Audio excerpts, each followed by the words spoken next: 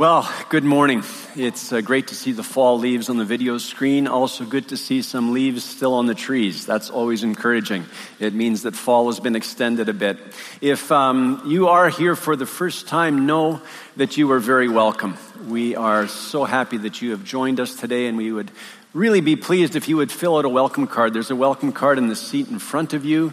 You can write down your name, email, phone number, and we'll send you some resources so that you can walk with us here at Willingdon. We are following Jesus, and we would love to connect with you.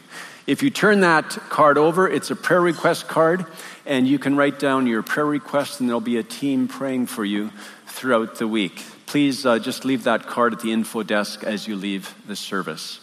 We're in 1 Peter chapter 2 today, 1 Peter chapter 2, verses 21 to 25. The title for this series is Living in the Real World. We're exploring what it means to be disciples of Jesus in the real world. And I would love to just begin with a case that is before the Supreme Court of Canada right now.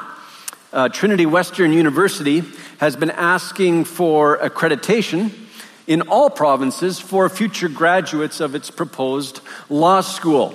But it has faced pushback from law societies in Ontario, British Columbia, and Nova Scotia. It's received pushback because of its community covenant agreement, the covenant that Trinity asks students and faculty and staff to sign. The Supreme Court of Canada will hear arguments in its case on November 30th and December 1st, so just in a few weeks. And I'd like to read an excerpt from the President's letter dated November the 9th. I quote, "The Law Society of Upper Canada, Ontario, now says that it must reject Trinity Western not just because of Trinity's position on marriage, but also because of our distinctly Christian environment. In its written argument filed with the Supreme Court of Canada, the Law Society highlighted every part of the community covenant it found discriminatory. The first two highlighted words were Jesus Christ. I recognize that not everyone in our Trinity Western community agrees with the way marriage is defined in the community covenant. I have welcomed conversations on this matter, and I hope they will continue. But I also know from my own experience that each one of you desires Trinity to continue to be a community whose life together is characterized by a firm commitment to Jesus Christ, as it has always been. It is that common commitment that is under attack." So, a question: how should Trinity Westerns respond? Their proposed law school is in jeopardy because they are distinctly Christian. Freedom of conscience in Canada is at stake. Should they threaten? Should they compromise in some way? Should they retaliate? How should they respond? 1 Peter chapter 2, verse 21. 1 Peter chapter 2, verse 21. "For to this you have been called, because Christ also suffered for you, leaving you an example, so that you might follow in his steps. He committed no sin, neither was deceit found in his mouth. When he was reviled, he did not revile in return. When he suffered, he did not threaten, but continued entrusting himself to him who judges justly. He himself bore our sins in his body on the tree, that we might die to sin and live to righteousness. By his wounds you have been healed.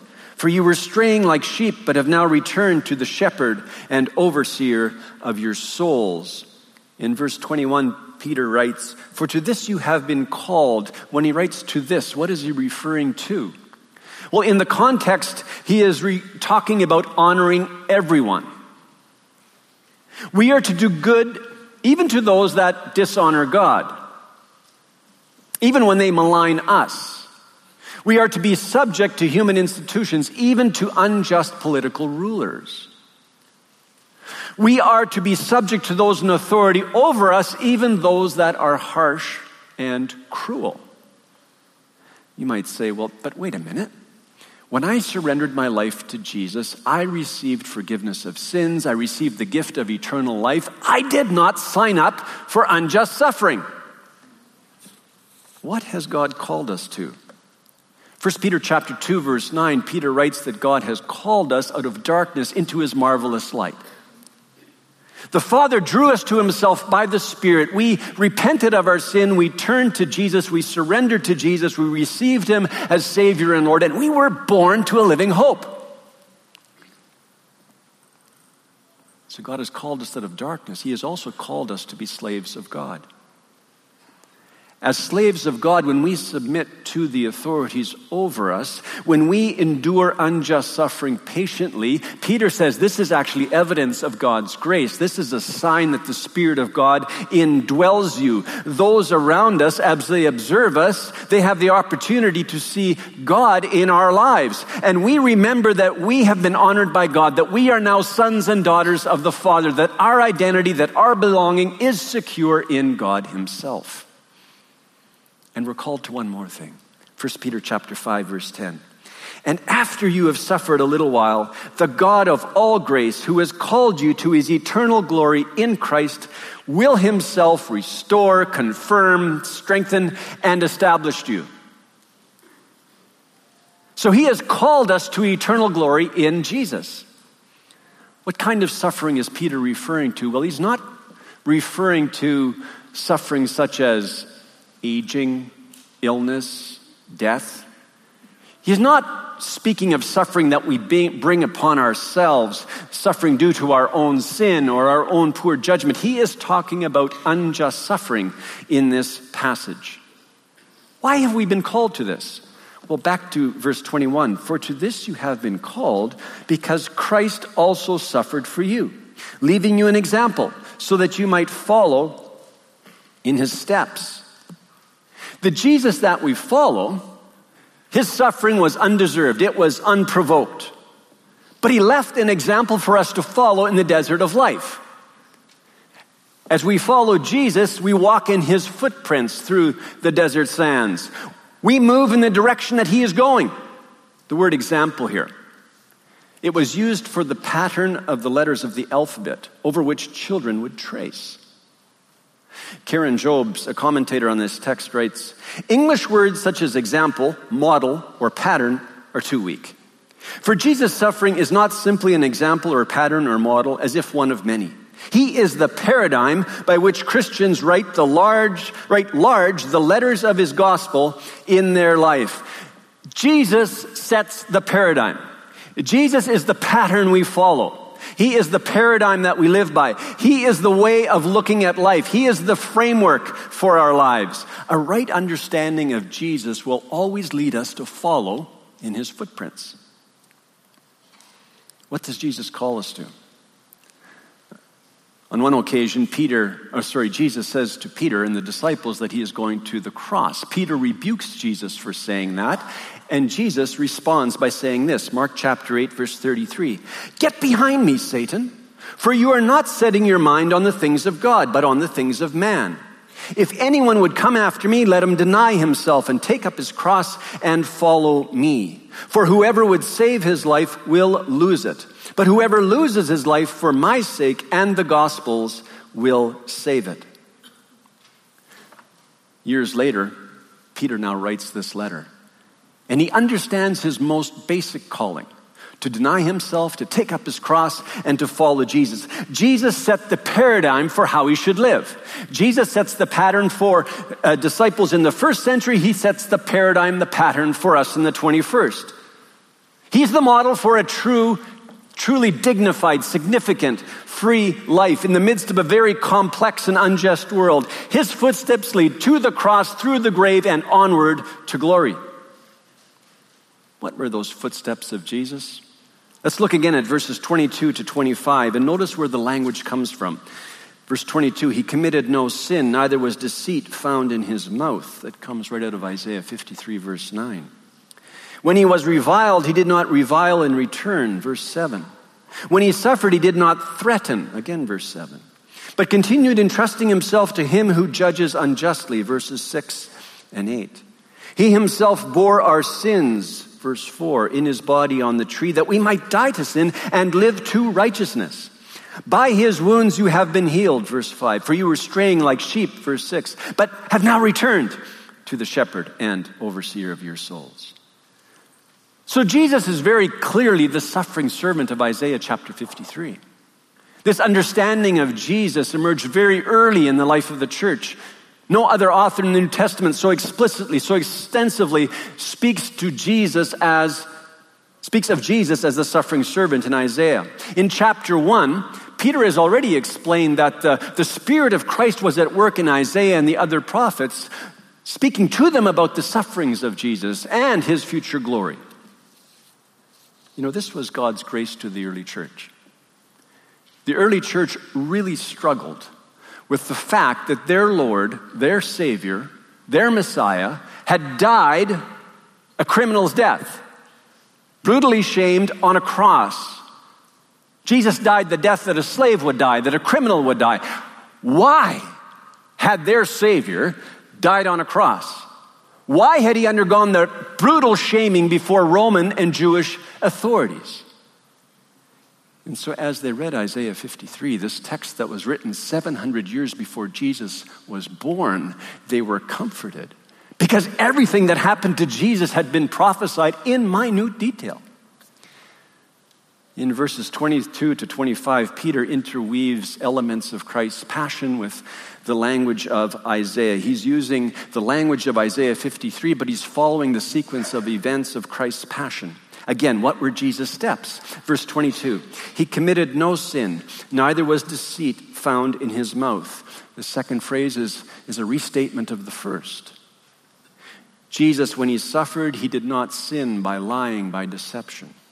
When reviled, he did not revile in return. That word revile means to use abusive language. So when the abuse was heaped up on Jesus over and over again, when he was slandered by the Jewish council, when he was ridiculed by Roman authorities, when the criminal crucified behind him despised him, he did not respond with abusive language. Verse 23, when he suffered, he did not threaten. He did not threaten divine judgment on those that were causing him to suffer. Interesting, again, that Peter emphasizes the verbal aspect of his behavior. So the ones that Peter is writing to, they are suffering from unjust criticism. They're on the receiving end of abusive speech. And when we are treated unjustly, it is so easy to stretch the truth, to put our opponents in a bad light, to respond in kind. We speak abusively, we retaliate, make threats. We can so easily justify our bad behavior because we've been mistreated. Jesus follows his own teaching in Luke chapter 6, verse 27 and 28. This is what he says to his disciples. But I say to you who hear, love your enemies. Do good to those who hate you. Bless those who curse you. Pray for those who abuse you. So let's go back to that Trinity Western case. And I'll quote again from the president's letter. The Law Society's current legal position is out of step with our fundamental freedoms set out in the Canadian Charter of Rights. It is also out of step with international law. A coalition of international law professors from 20 countries filed a factum in Trinity's support. I am encouraged that the editorial boards of both the Globe and Mail and the National Post have supported Trinity Western's right to operate a law school. There will be numerous opportunities for prayer. I continue to quote his letter. There will be numerous opportunities for prayer over the next few weeks leading up to the hearings. We have been encouraging a national day of prayer, November 26th. I believe that God has much in store for us yet. Placed directly in my line of sight under my computer screen are the words of Christ found in John 16, verse 33.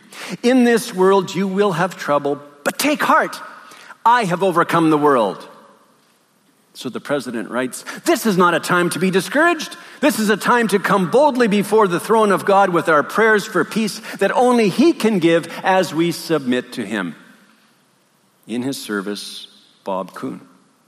So we do not fear. God is the only one to be feared. We honor everyone. We bless society with the perspective of Jesus, with the pattern of Jesus, the paradigm of Jesus. We do not use deceit. We do not revile. We do not threaten. We present our case to God and before legal authorities, and we pray. Amen? In my conversation with Bob Kuhn earlier this week, I committed Willingdon to pray. Will you pray? Pray for Trinity Western. Pray for this nation.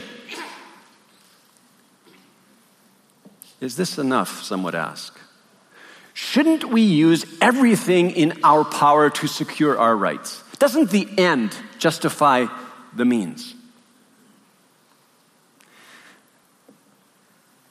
It's interesting as we read the Gospels, as we read the letters of Paul, Peter. The primary focus of Jesus is not on changing the ways of the world.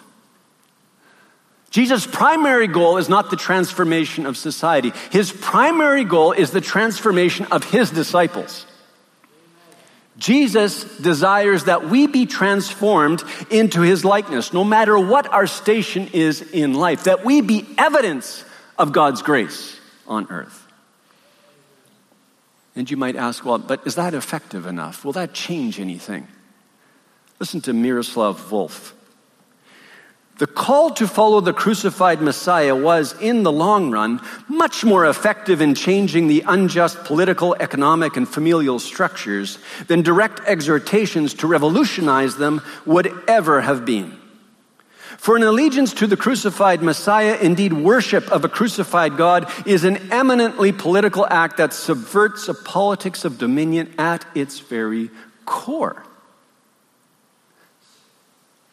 So as disciples of Jesus live what they are called to live within the unjust social structures of our world, they subvert the status quo and they open up a whole new way of thinking.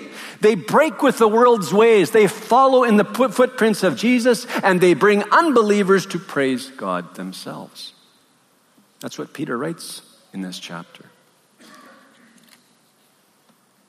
So we've talked about what Jesus didn't do. He did not threaten. He did not revile. He did not use deceit. What did he do? Verse 23. He continued entrusting himself to him who judges justly. Entrust means to give oneself over. It means to commit oneself. He entrusted every dimension of his life to the Father. He trusted his Father to triumph over evil, to work justice. It was not just this passive resignation to evil. He was confident that his Father would triumph and would work justice. So can we as followers of Jesus do the same? 1 Peter chapter 4, verse 19. Therefore, let those who suffer according to God's will entrust their souls to a faithful Creator while doing good. So as disciples of Jesus, we are called to walk in the footprints of Jesus. We are called to forgive and entrust all judgment to God, even when society questions whether a life of faith in Jesus is good. God will vindicate his servants.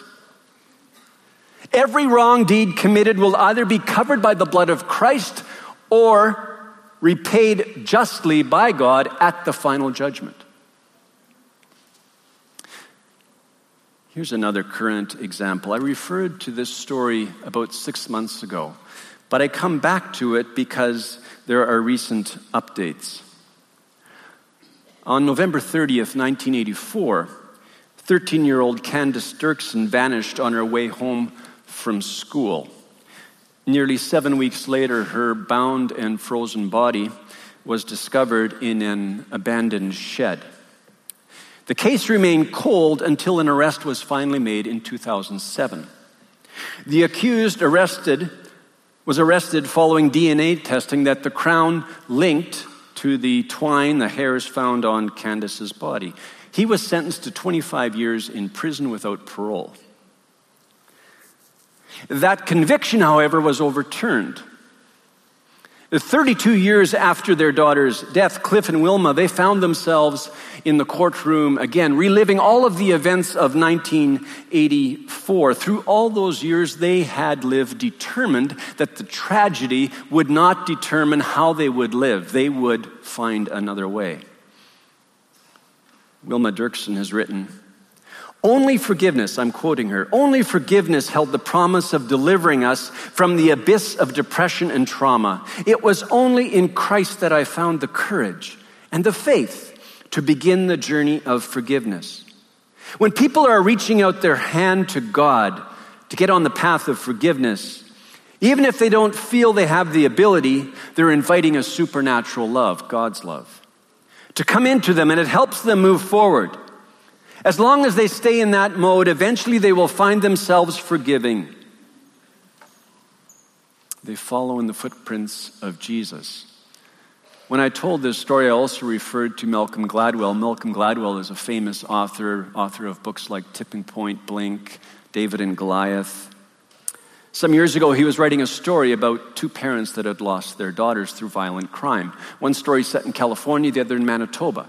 He went to California first. The parent in California was determined to avenge his daughter's death by making every criminal pay a harsher sentence. And so he campaigned to change state laws in California, and they were changed. By the end of the century, there were 7 times more people in prison in California than all of Western Europe.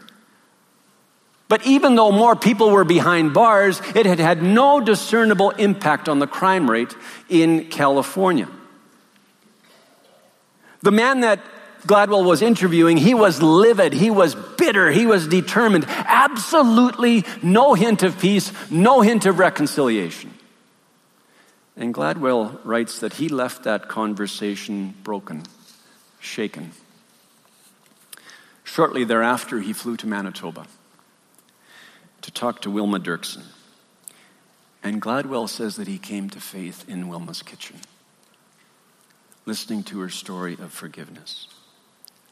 Just a few weeks ago, in October, Cliff and Wilma found themselves in a Winnipeg courthouse again. The lawyer of the accused had made an appeal. He had argued that the DNA samples had deteriorated in the time between Candace's death and the first trial, and the man that had been accused was set free. As Cliff and Wilma left the courthouse, the media encroached upon them. There were many cameras. And this was the question that was asked. What would you like to have happen to the man who killed your daughter? And they responded, and I quote, "It's been 33 years, and this just means it's over for us. Human justice does not equal God's justice. We pray that the man comes to experience the forgiveness of Jesus." And the National Post has this wonderful photo of Cliff and Wilma leaving the courthouse, and they are smiling broadly. And of course we ask, how? After that verdict? Well, because God has done a miracle of grace in their lives. Cliff and Wilma, they continue to do good. There's a rescue center for victims of crime just a short walk from the Winnipeg courthouse. It bears Candace Dirksen's name. Some people see the good being done, and they are encouraged to be faithful to Jesus. Others observe what is happening in Cliff and Wilma's lives, and they give their hearts to Jesus, like Malcolm Gladwell. Others observe, and they just continue to practice injustice. We will never see justice completely done while we are on earth. But like Cliff and Wilma, we can entrust ourselves to Him who judges justly. I just want to open a parenthesis here. Sometimes we ask this kind of question. You know, we're following Jesus. We're trying to do good. We attend church. We even give. And then bad things happen to us. And we ask, God, why are bad things happening to me? In the ancient world, it was not uncommon for people to believe that if you suffered misfortune, it meant that the gods had turned against you. They were frowning on you. They were abandoning you. What's the gospel message? Jesus' unjust suffering did not mean that God had abandoned him. Rather, his suffering was God's miraculous, mysterious, marvelous way of accomplishing his purposes, the redemption of humanity. Likewise, Peter is saying that when we suffer unjustly as disciples of Jesus, it does not mean that God has abandoned us. It does not mean that the gospel is untrue. It just means that we, like Jesus, have been chosen by God for his purposes, and this suffering is an opportunity for God to be glorified. We're called to walk in his footsteps. Jesus is our paradigm. And then when we look at this text, we see that Jesus did something that only he could do. Verse 24. He himself bore our sins in his body on the tree. That is a clear reference to Jesus' death by crucifixion. He bore our sins. Peter's using sacrificial language. He's signaling that he's talking about something very, very important. Jesus died in our place to remove our sins. His death, it was sin-bearing. It was unique. It was substitutionary. Only Jesus could bear the sins of humanity. He, the Son of God, was sinless. Only through his death could the wrath of God towards sin be appeased. Only through his death could our sins be forgiven. There was no other way. So Jesus is the payment for all our sins. Jesus is the payment for all our sins. Why did Jesus do this? Why did he submit to the shaming? Verse 24, Peter continues, that we might die to sin and live to righteousness. Die to sin, it means get away from, depart from. So Jesus gave his life so that we might get away from the sin that will destroy us. Get away from what kind of sin, you might ask? Well, Jesus bore every sin in his body on the tree. Our independence of God, our unbelief, our pride, our self-centeredness, our tendency to live selfishly for ourselves, our tendency to objectify other human beings, to use them, to exploit them, to take advantage of them, our sinful thoughts, our envy, our jealousy, our bitterness, our warped paradigm that's based on wealth and power and status, what we yearn for, even though Jesus says that life is not there. Jesus took every sin upon himself and paid the price for it so that we might be empowered to live to righteousness. Be reborn to a living hope by the living word. When we come to Jesus, we come to the Father and we receive the Holy Spirit. The power of sin in our lives is broken. We are set free. We're enabled to follow in his footsteps. And the more we follow Jesus, the less attractive the world's ways become. The more we follow Jesus, the more repulsive the word inspired by the devil becomes. The more time we spend with Jesus, the more we want to be like him. The more time we spend with Jesus, the more we want to be with him, the more we want to hear him. So what's the outcome of our rebirth? Verse 24, by his wounds you have been healed. For you were straying like sheep, but have now returned to the shepherd and overseer of your souls. Peter says, before you met Jesus, you were wandering away constantly. You were lost in the desert. You had no idea where you were going, what you were doing, but now you know him. Now you know his voice.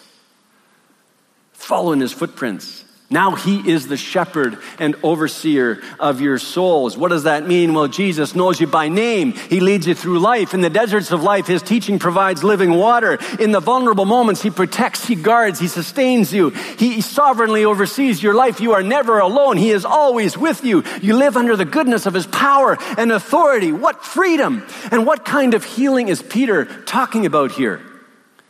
Well, he's talking about the healing of fatal spiritual wounds. In Jesus, our sins are forgiven. We have been bought back by God himself. We were spiritually dead, and now we're alive because of Jesus. In Jesus, we're born to a living hope. Our relationship with God is restored. We belong to him. We long to be with him. And this healing of our relationship with God, it leads to the healing of our souls, of our emotions, our brokenness, heals our thought life. We begin to see clearly. A whole new paradigm, a whole new way of looking at life, a whole new way of understanding God and who we are. By his wounds we are healed when Jesus is the pastor of our souls. So Jesus is the pattern we live by. He's the paradigm.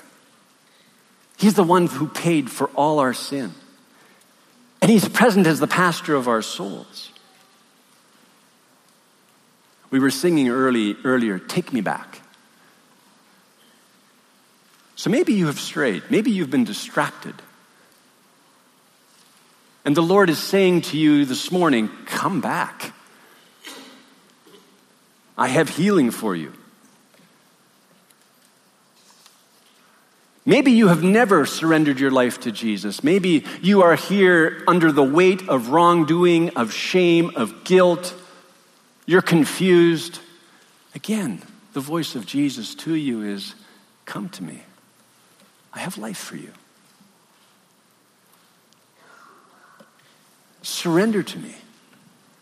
There is no other way. I gave my life for you. I took all of your sin upon myself 2,000 years ago.